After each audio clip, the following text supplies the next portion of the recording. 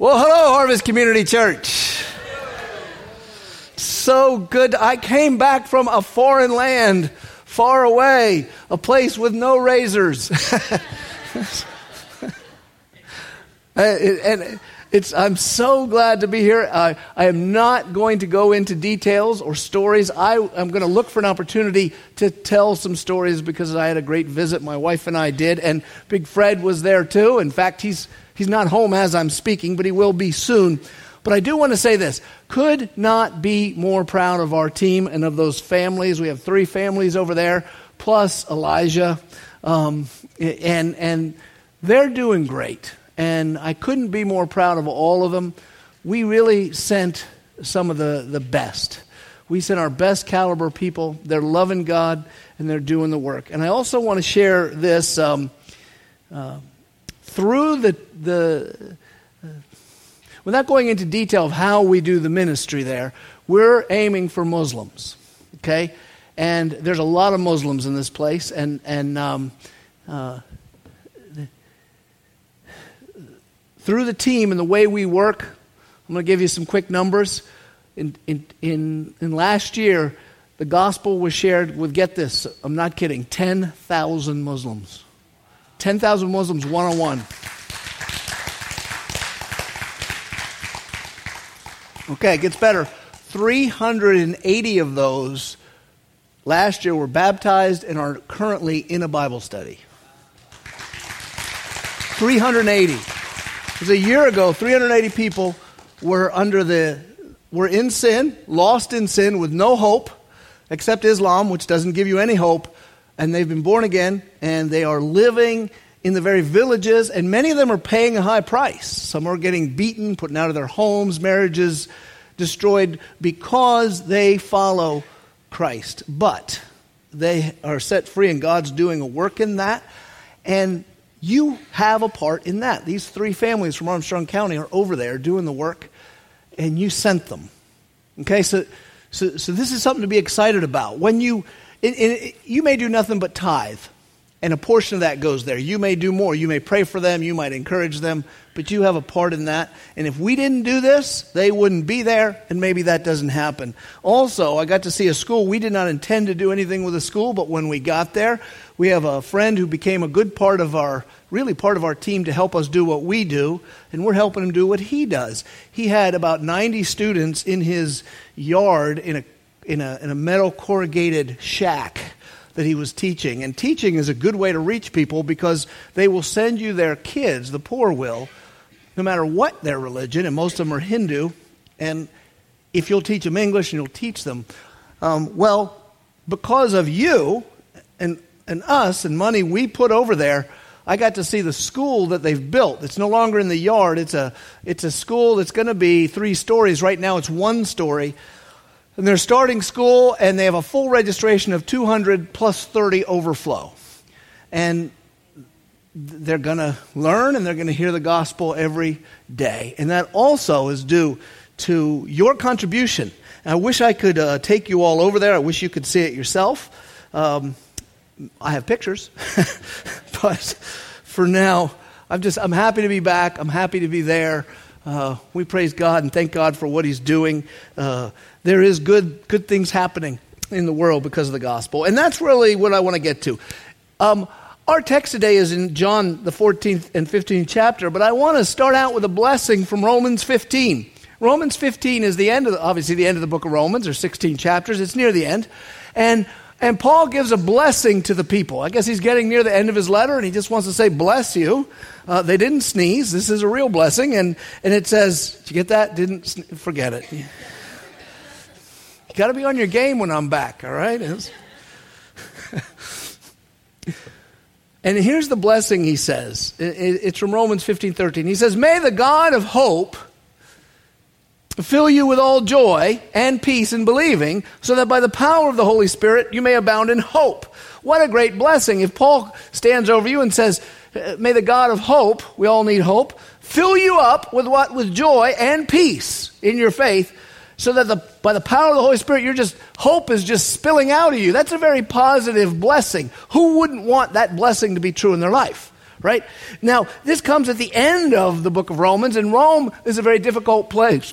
And one way to be a Christian, sin is rampant in Rome. And, all kinds of weird, decadent sin. I don't know if you ever saw Caligula. Don't watch it. But if you did, you know, it's a mess over there. And not only that, they're beginning to not like Christians. They consider Christians atheists because they won't worship the Roman gods. They say Jesus is Lord.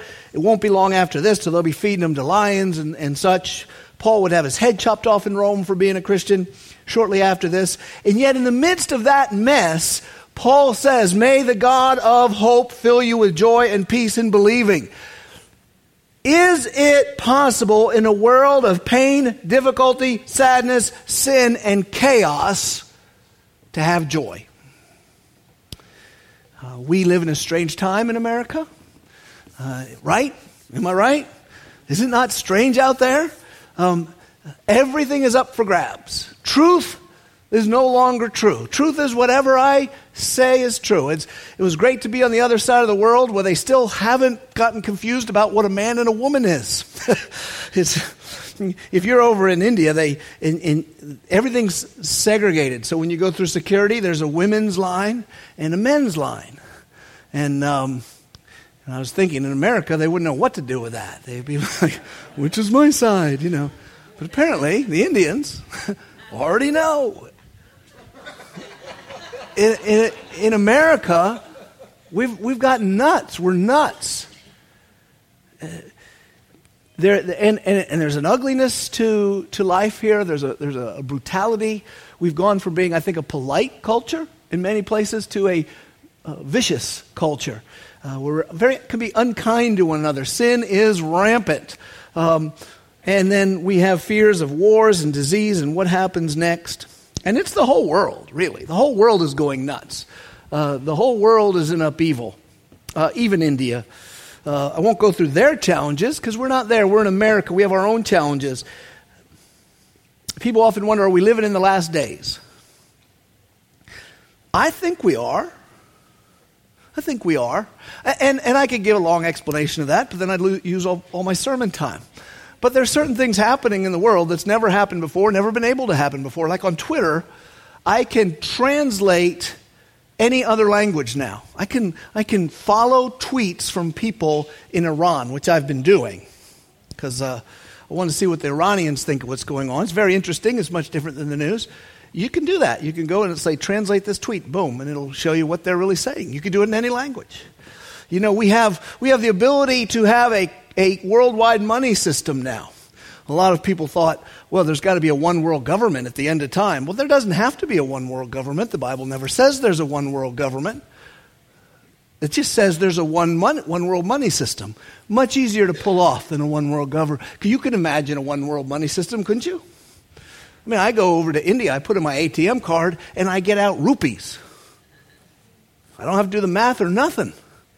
I mean, we're very close to this sort of thing, and we have a godlessness that's overtaken the whole world. The exaltation of man is upon us, the exaltation of nothingness. I do think we're in the very end, but if we're not, we're a lot closer than we were. So I may live to see the second coming of Christ. You may too. But even if not, you're closer than you used to be. And here's what we know about the end times. We're promised by Jesus that things get worse, not better. He says it's like birth pangs, the beginning of birth pangs. Now here's the thing about birth pangs. They increase in frequency, intensity, and pain. You never hear a woman say, well, I had a contraction, but don't worry, the next one won't be so bad. They get worse and they get closer together. Jesus said at the very end, it will be worse than any time that has ever been or ever will be on the earth. You may live through that or something like that. Right? That could be your fate, to see what that's like. In any case, I think even a lot of Christians are having trouble not getting mean. You know, we're tempted to get just as mean as everybody else. We can get fearful like everyone else. I guess the question is, the blessing of Romans chapter 15, verse 13, is that for us today? Is it possible to have joy and peace and hope no matter what's happening in the world you live in this crazy world? Or do we have to bite our nails and worry about the future like everybody else? Well, of course it's possible. In the next 4 weeks, we want to look to the Bible and see God's answer to that question. And so today, we start with John chapter 14. And I'm going to take 1, 2, 3, 10, 11, 12, 13, 5 verses. I have to use my fingers. I'm good with math. We're going to take John 14:27 and 15:10-13. Now, this entire portion of Scripture from John chapter 14, 15, 16 and 17 is all one piece. It's called the Upper Room Discourse. It's very long. It is the teaching Jesus did the night he was arrested. It's a very important teaching. It instructs the followers of Jesus how to live after he rises from the dead and is gone into heaven. But we don't have time to do the whole thing, so I'm just going to pick 5 verses that go with the flow here. Just take a couple of portions. So if you'd read with me from John 14:27, Jesus says, "Peace I leave with you." See, he's planning to leave. He's planning to leave. The apostles don't know that on the Last Supper. They don't know it's the Last Supper. They think it's another supper. If they'd have named it right then, they'd say, let's call it another supper. Jesus says, no, this is the Last Supper. But they don't know that, right? He didn't really say it's the Last Supper, but we know it's the Last Supper because he's leaving. But he's going to leave something behind. Peace I leave you. My peace I give to you. Not as the world gives do I give to you. Let not your hearts be troubled, neither let them be afraid. Now I want to jump to chapter 15, verse 10 to 13. And if you're wondering about the few verses in between, feel free to read them. You'll see it's the same flow of ideas. But I just want to focus on the next segment. Verse 10 of 15. If you keep my commandments, you'll abide in my love. Just as I have kept my Father's commandments, and I abide in his love. If you keep my commandments, you'll live inside my love. This is what he's saying. Jesus says you can live inside my love just like I live inside God the Father's love.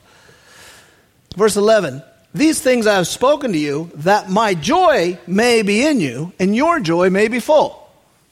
Put my joy in you, and your joy fills up.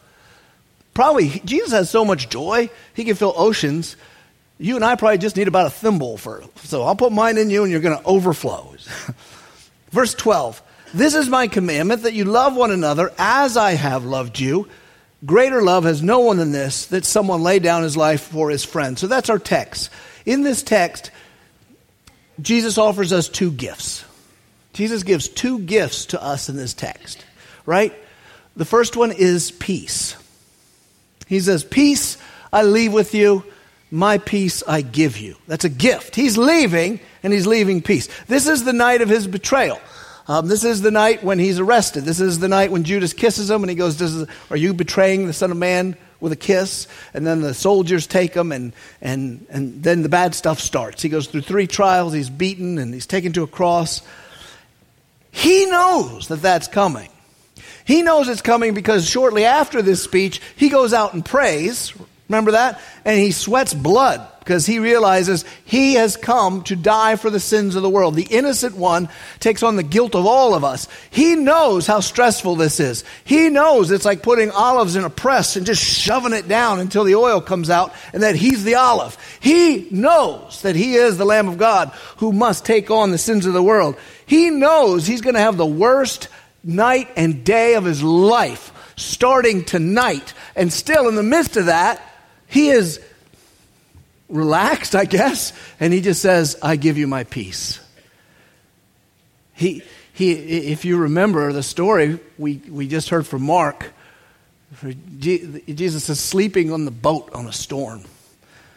And this seems to be, he's in a big storm, but he's chill. He's chill. He's thinking about us. He's thinking about his apostles. He's going to go to the cross. And when he goes to the cross, he's going to win peace. Now, when he says, I give you my peace, what's he talking about? Well, Jesus gives us 2 kinds of peace. The first kind is he takes away war between you and God. We just had Christmas, right? The Christmas verse.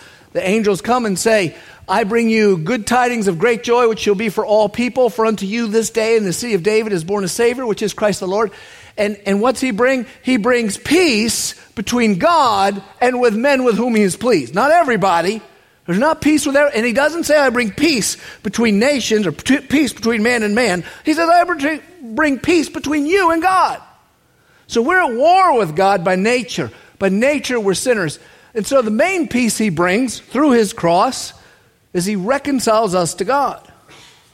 But I don't think that's the peace he's talking about in this text. I think he's talking about shalom. Shalom. You ever hear shalom? Jews say shalom to each other. Muslims say salam, means the same thing. They just don't like the letter H as much, I guess. Shalom. Shalom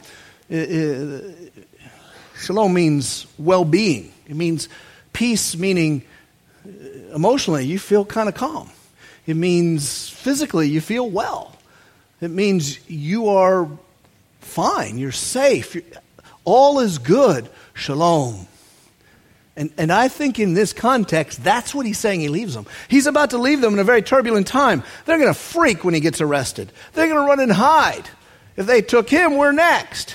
And they're going to have to figure out, how do we do life without him? He messed up our whole lives, turned everything upside down when he left. We don't know how to do the Jesus thing without the Jesus. And he says, don't worry, I'm going to give you my shalom.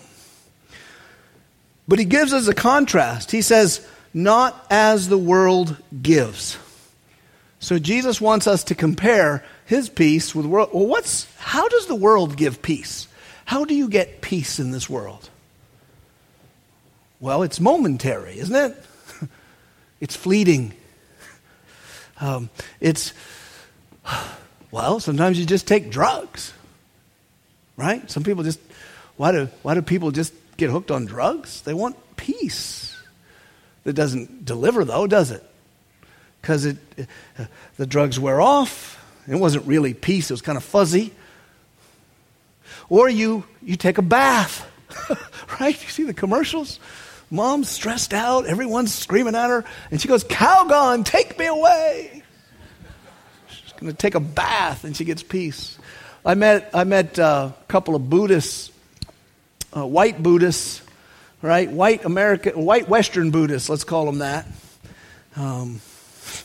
So they didn't look like Buddhists, that's what I'm saying. At least not like most Buddhists over there look. This one guy from Germany gave up his whole life to just travel Tibet and all around India and everywhere just so he could meet different gurus. Because he's into Buddhism. 40 years he's been doing, 30-something years. He seemed kind of chill, kind of mellow. Kind of patient. Got a feeling I could step on his toe, and he'd probably put up with that a little longer than most people. He's got the Buddha thing down, man. He's been hanging with the yogis or whatever.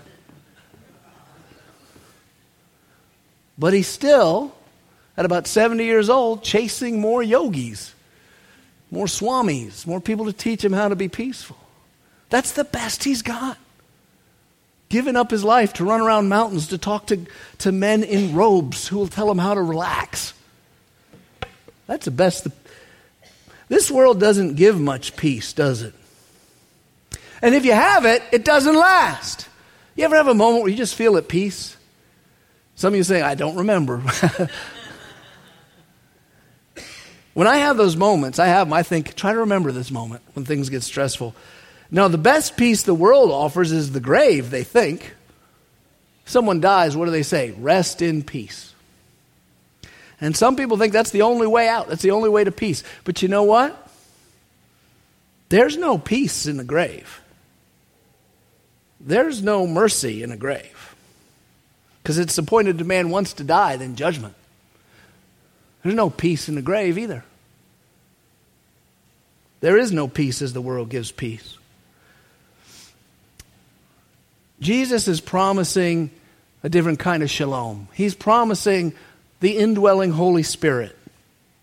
And that's worth your study, but we're not going to do it today. But if you read this upper room discourse that we're in the middle of, you'll see the Holy Spirit is the power for everything. John chapter 14, 15, 16. The second gift, after he gives peace, Jesus promises to give joy. Joy. Those are nice gifts. If you have those two gifts, do you need anything else? You might think you do, but you don't. Well, I'd like some money too. The reason you want the money is you think it's going to give you peace, safety, and joy. So you won't even need the money anymore. Joy. He says, I have spoken to you that my joy may be in you and your joy may be full. So what does he use to give me joy or you joy? Words. I spoke so you can have joy. And not just any old joy. Joy that's full. And when we think of joy in the best possible sense. I think Christians want to make joy into something that's not that much fun. Because I've heard them throughout my life. People say, God doesn't want to make you happy, which I never understood that. I think the entire point of the Bible is God making me happy. I do. I mean, am I reading the wrong Bible? The way it ends in my Bible is he saves me, he takes me to heaven, I get to see him, and I get to enjoy him because he's glorified me, and he lavishes his goodness on me for eternity. That seems like I'm pretty chipper. He's like, no, he doesn't want to make you happy. That's so selfish. He wants to give you a deep joy. And then they'll sit and try to compare happiness versus joy. We don't just have happiness. What do we have joy. And I'm sitting there, and as a young Christian, I'd hear these things. I'm thinking, I think I'd rather have happiness. Because this Christian joy seems like it's so deep down, it never reaches your face or your heart or nothing. We have an abiding joy. It's like, tell your face. Now, I think when Jesus says joy, he means joy in all its fullness. Joy. Don't try to be too smart for joy. To be fair to those people, I think what they're really trying to say is he's not trying to make you into a worldly hedonist. He's trying to give you something better. And if they said it like that, I would agree. But they don't, so that's that. Here's the question. He says he gives us peace and joy. Are you overflowing with peace and joy, Christian, every day? Or are you stressed out, anxious, worried, biting your nails, wondering? In other words, how do we access if God gives us this gift, and he promises the gift? Well, I think we have to be honest and say, look, Jesus said, I leave you peace, I give you joy. That means they're available to you, but that does not mean they're automatic. Like anything else given to us by grace, we must participate somehow. So let me ask it this way. What condition do you think the Holy Spirit puts on us to receive the joy and peace? If I'm going to receive this gift of joy and peace that Jesus gives, what do I have to do? What condition does the Holy Spirit put on me? Well, I think the first, if you ever ask Christians a question like, what should you be doing? We're conditioned to say, I need to read the Bible more. And then we can all feel guilty because we don't read the Bible enough. And I'd say, no, that's not the condition. Should you read the Bible? Absolutely you should. But that won't bring you joy or peace. Ooh, I'll get in trouble on that one. You can quote that one, put it on Facebook. Let the Facebook Pharisees rip Pastor Mike. I don't mind. They do it anyway. That's why I'm not on Facebook. I don't have to listen to them.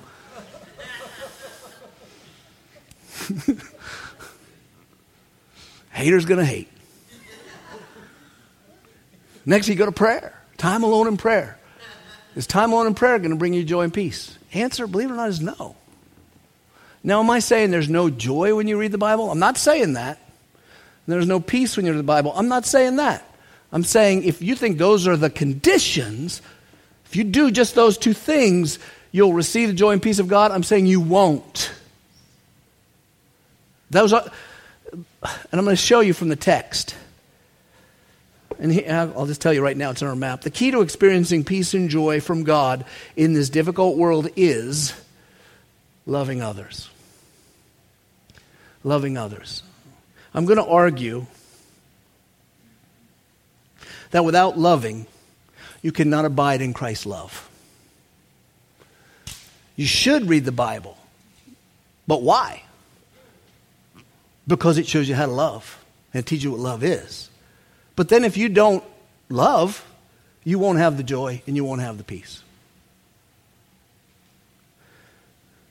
Look again at our text.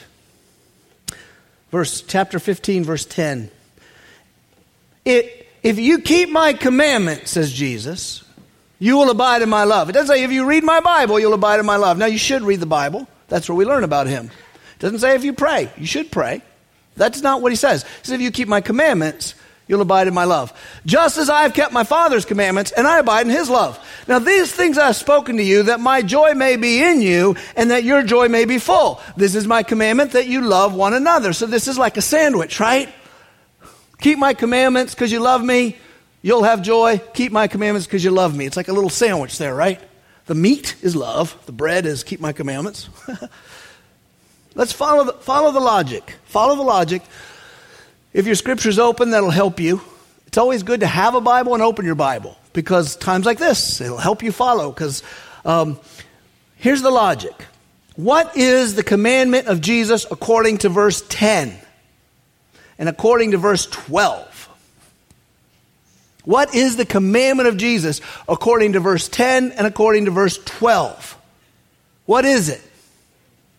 Love one another as I have loved you. That's the command, right? What is the result of doing this? According to verse 10. If you do this, you'll abide in my love. Commandment, love one another as I have loved you. If you do it, you'll abide in my love. Why is Jesus telling us this according to verse 11? That my joy may be in you. Do you see the logic of Jesus, your Savior? Obey my command to love one another. If you do this, you'll abide in my love. And the reason I'm telling you this is so you can have my joy. Based on that, I'm telling you the joy in the midst of hardship, the first and most important thing to get is you need to love like Jesus. That's where joy is going to come from. It's not going to come because your solitary Bible reading makes you a monk and you pray better than the rest of us. It's not going to come because your personal holiness, you're better at not sinning than the rest of us.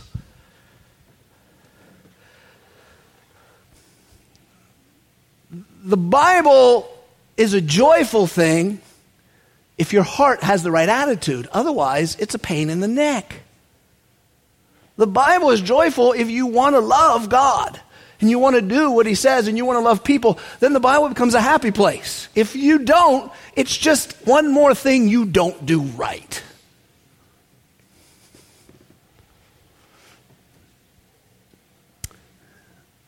Love is how you stay sane in a deranged world. And not getting love, giving. I'm going to unpack this a little more, but first I want you to understand the stakes. If we are in the end times, Jesus is clear that the end times are characterized by many things, among them the diminishment of love among the human race. Jesus says love will diminish among humanity when the end comes. I'm going to show it to you right now from Matthew 24, 12 to 14. This is a whole section is on the end times. If you want to have some fun, read Matthew 24 and 25. And here he says in verse 12 to 14, and because lawlessness will be increased, the love of many will grow cold. Lawlessness is increased. Why is lawlessness increased in our society? First, why is laws... Humans need laws to restrain us. We are bad people. We don't believe we're bad people, but if you take away the rules, we'll be bad people. That's why you have rules. Don't believe it? Have a 20-year experiment. First, have a baby. Second, don't give it any rules. Third, watch what little monster you just raised.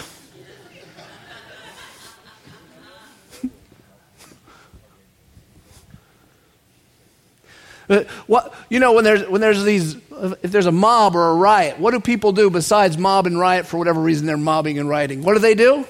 Well, since there's no cops around, since they can't stop us, they break the window and steal TVs.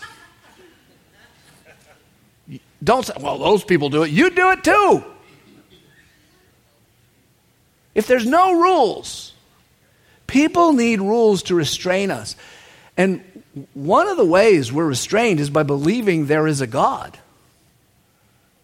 That's an automatic set of rules. There's someone watching. There's a right and wrong, and someone cares. It's better to have the wrong God than to have no God. And we live in a world that nation after nation is saying there is no God. And that's how you know you're near the end. You remember the number 666 is not the number of Satan, it's the number of man. The end is a time where mankind is exalted. There is no God, there's just man. Well, that equals lawlessness. And people will behave very badly. They will kill their babies in their womb. We had a woman on the Golden Globes come up and say the reason why I could win a Golden Globe is because women have the freedom to choose to not have their baby. I got this Golden Globe, which leads to the question of, so what you're saying is if I kill my baby, I get a statue. And people applaud. That's insane. We need laws. We need laws. Jesus is saying, look, at the end times, people are going to give up God completely. They're not even going to have false gods. They're going to go for no God. Gods they invent. And what will happen? Love grows cold. Because lawlessness makes us afraid. People are going to break in and steal my stuff. There's people in this room who have more bullets and beans in their basement than they need. Because they're afraid of lawlessness.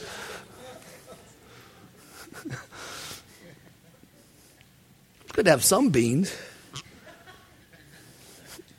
But look, if it's the end, do you really want the last thing you do with Jesus is shoot a bunch of people because they want your beans? Give him your beans, starve to death, go to heaven, for goodness sake.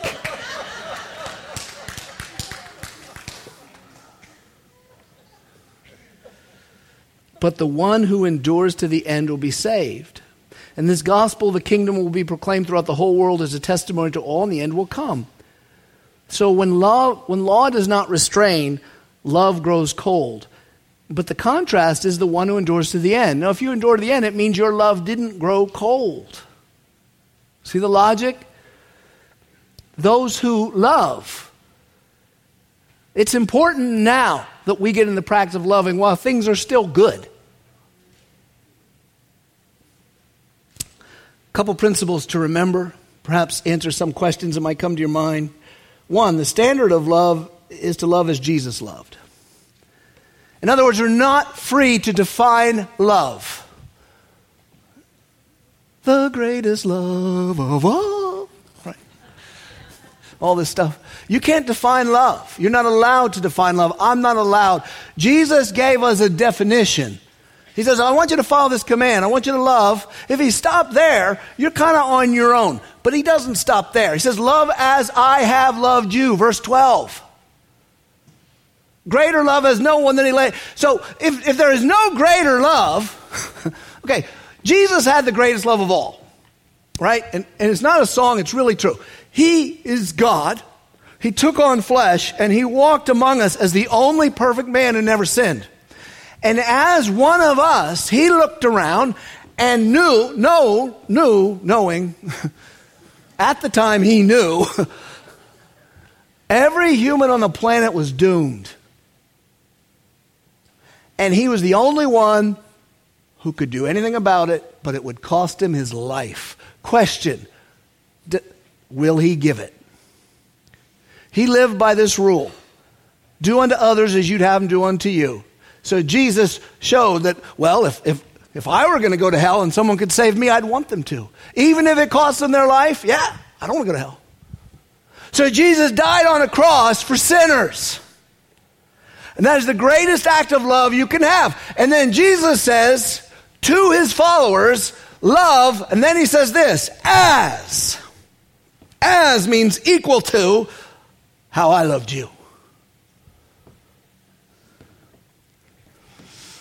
God demonstrates his own love for us In that while we were yet sinners, Christ died for us. Romans 5:8. There's a temptation that I fall prey to, you fall prey to, that we must always resist. And the temptation goes like this. We say to ourselves, well, I can't love perfectly like Jesus, so I won't try that hard, and he'll let it go because he died for me. Right? Someone says, hey, you shouldn't do that. You shouldn't hate that person because Jesus says don't. Well, I'm not Jesus. As if I'm not expected to really behave like him, am I? Yes, you are, or you're not going to have joy. I tell you these things that my joy may be in you and your joy may be full. Well, I don't want to love like you. That person hurt me. I love these people. They're nice to me. That person, I'm not Jesus. I don't have to do it. And you wonder why you have no joy. You disobeying God. That's why. Love is something we should always seek to grow in. I work on it all the time. And the more I work on loving others, without question, the more peace is in my life. Second thing to point out, and I'm going to reword this a little bit because it needs a few more words so there's not misunderstanding. In your map, it is impossible, I'm going to say, to live a life pleasing to God. Instead of it's impossible to please God, because that could be misunderstood. We please God through faith. We please God because Christ died for our sins. We don't earn our salvation. But then when we're saved, we want to live a life pleasing to God. And I'm saying it's impossible to live a life pleasing to God apart from growing in love for other believers. The daily work of the Christian life is to seek to love others, especially those of the faith. Yeah, we love everyone, but especially believers. Your doctrine can be perfect. I've heard it said, you can't properly love God without proper doctrine. And then people say, therefore, work on your doctrine. You can do that and not have the joy of God. You can do it and not know God. Because if you work on your doctrine till it's perfect, you've only made yourself equal with the devil. James says it. You say Jesus is Lord, good for you. So is the devil. No, that's not sufficient. Your good deeds could be greater than all the rest of us. That only makes you equal to the proud do-gooders of this world. You're never going to do as many good deeds as Bill Gates. You ain't got his bread. Heck, it's hard to keep up with a Mormon. Those boys come to your house, they'll say, hey, we want to visit you. Can we fix something around your house? By the way, if Mormons come to your house and offer to fix something, let them. What the heck?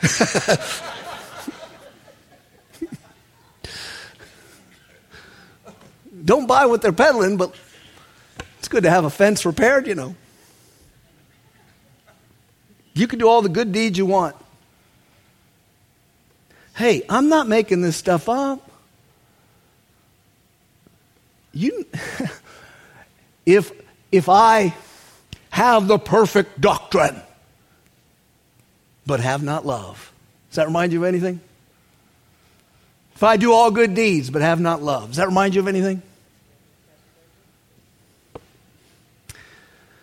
1 John 4:20 also says this. If anyone says, I love God and hates his brother, he's a liar. He who does not love his brother, this is the believer. Okay, this is talking believers. Not talking about your blood brother. You should love him too. But this is believers. For he who does not love his brother, whom he has seen, cannot love God, whom he has not seen. This is the commandment we have from him. Whoever loves God must also love his brother. The commandment stays the same. The proof of your love for God is proof of... Look, if you were to come up to me and tell me, I love you, Mike, but then you tell me, but I hate your son, Nick. Cannot stand him. He's a pig. He's disgusting. I don't like anything about him. I'm going to say, you don't love me. You can't love me if you hate what I love. Well, you say that to God? Say that to God. The church is to be an ever-growing family, filled with messy Christians learning to love, but growing in love. God is concerned with how you love. It's his number one concern in your life. Matthew 22:37. You shall love the Lord your God with all your heart, with all your soul, and with all your mind. This is the great and foremost commandment. The second is like it. What is it? You shall love your neighbor as yourself.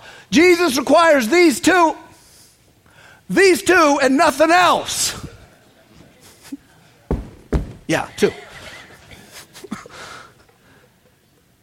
We hear that, and sometimes we can get it wrong and think, oh, he's saying, first love God, then love my neighbor. He's not saying that. You're missing it. Because that can give you the impression is, I'm going to work on loving God. Well, I may not love you that much, but I love God. As if you do one first and then the other. He's not saying that. He said, he was asked, what's the greatest commandment? And he says, love the Lord your God with all your heart, soul, mind, and strength. He could have stopped right there. It's the right answer. But he didn't want the questioner to think that was the full answer, because it's not. He said, but wait a minute. There's another one. And it's like it. And he uses the word like. He doesn't say, and there's a second one. He says the second is like it. What's the word like mean? There's a sameness. The first is this, and there's a sameness to the next one. So you better put the two together, or you're not going to get the first one right. To love people is like loving God. How much like it? It's very like it. Now, you shouldn't confuse people with God. God's first, obviously. But if you've got God first, it's going to look like loving people.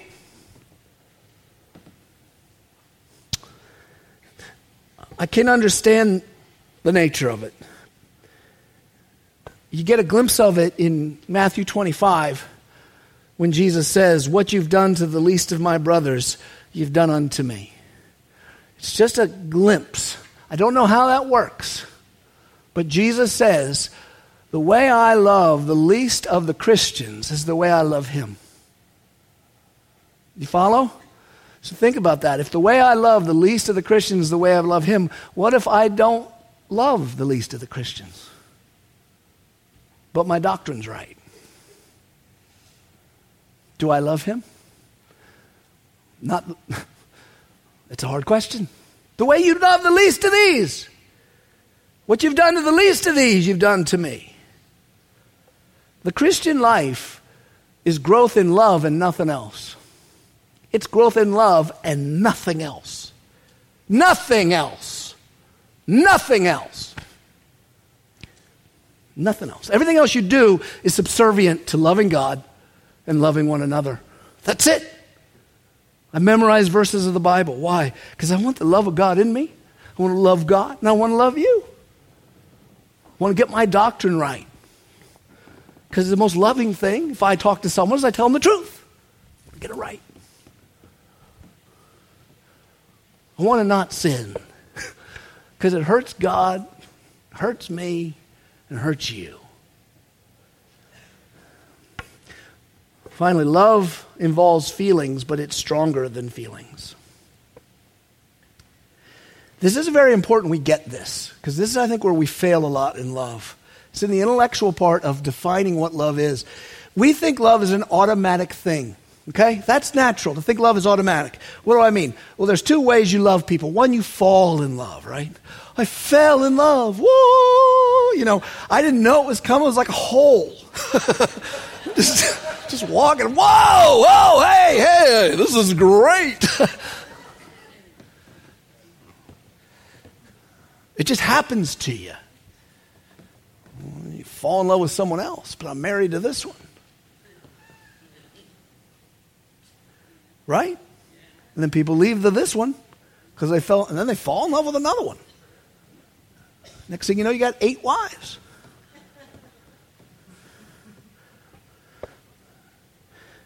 The other way we think of love is you survey your heart. In other words, if I said to you, look at this person, you love him? You go, yeah, I feel that. Yeah, I love him. How about him? Yeah, I feel that. How about her?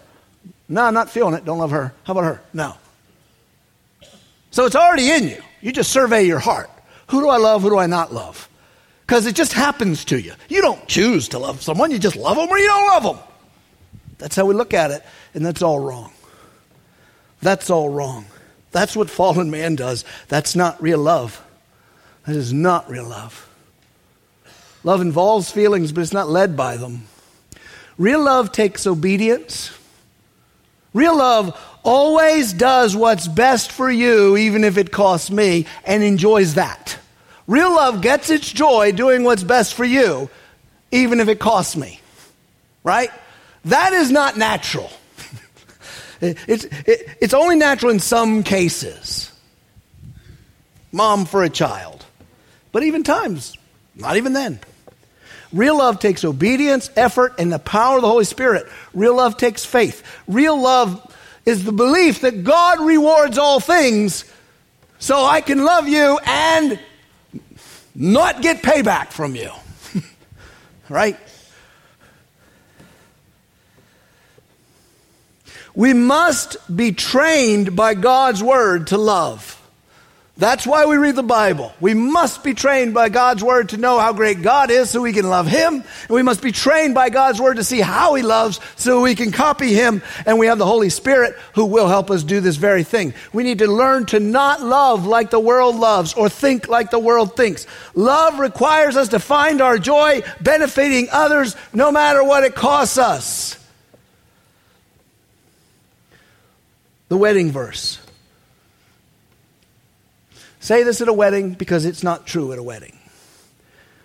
This verse is at just about every wedding I do, and it's not true at a single one of them. I say love is patient, love is kind, and she's beautiful, he's handsome. And neither of them are patient or kind. Oh yeah, right now they are. But be driving down the road and go a speed she doesn't like. And that kindness goes out the doggone window.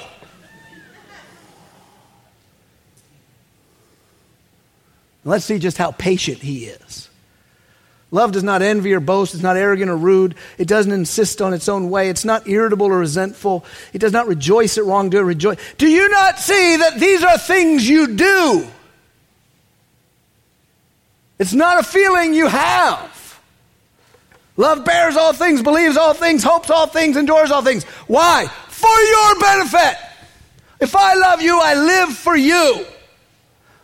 Love requires self-examination. I'm not patient right now. How many of you say, well, I'm not very patient? And you let that go as if it's nothing. Well, love is patient. So if you're saying, well, I'm not patient, what you're saying is, I hate people and that's okay with me. That's what you're saying. Welcome to the world. We're all impatient. It's called a sin nature. But if I'm going to love you, I'm going to examine that and say, God, that has to die because I need to love these people. Love is not easily offended. Are you easily offended? Are you sensitive? Is it easy to trigger you? Love is not resentful. Keeps no record of wrongs. Do you? Love can be hard work. What's it bring? Joy. You see, love is not about your self-worth. We're always talking about our self-worth. If I love you, the last thing I'm concerned about is how much I'm worth. And this goes against everything you learn. This goes against my search for significance, my self-esteem, and all this other crud. If I love you, the last thing I'm concerned about is my value. I'm concerned about your value. Now, how can I have the freedom to do that? Well, I can because Christ died for me. See, Christ loves me. I don't need to look for validation from you. I want it. And it'd be kind if you gave it. Be loving of you to tell me I'm valuable. But if you don't, the Lord died for me. Listen, this is radical. But otherwise, you love like this. You love, love, love, and then you think, then you keep score. You know, I do this. I love this person, and they're happy. But what about me?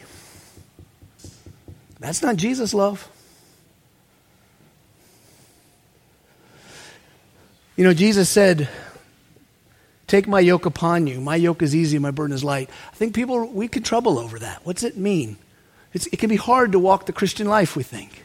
I think we're missing what his burden is. His burden isn't living perfectly under the law. His burden is the path of joy. If you're going to be sane in this world, your number one concern needs to be loving. And you're going to have to work at it. Because it's not going to be natural to your old nature. But Christ died for your old nature. And he's given you his Holy Spirit.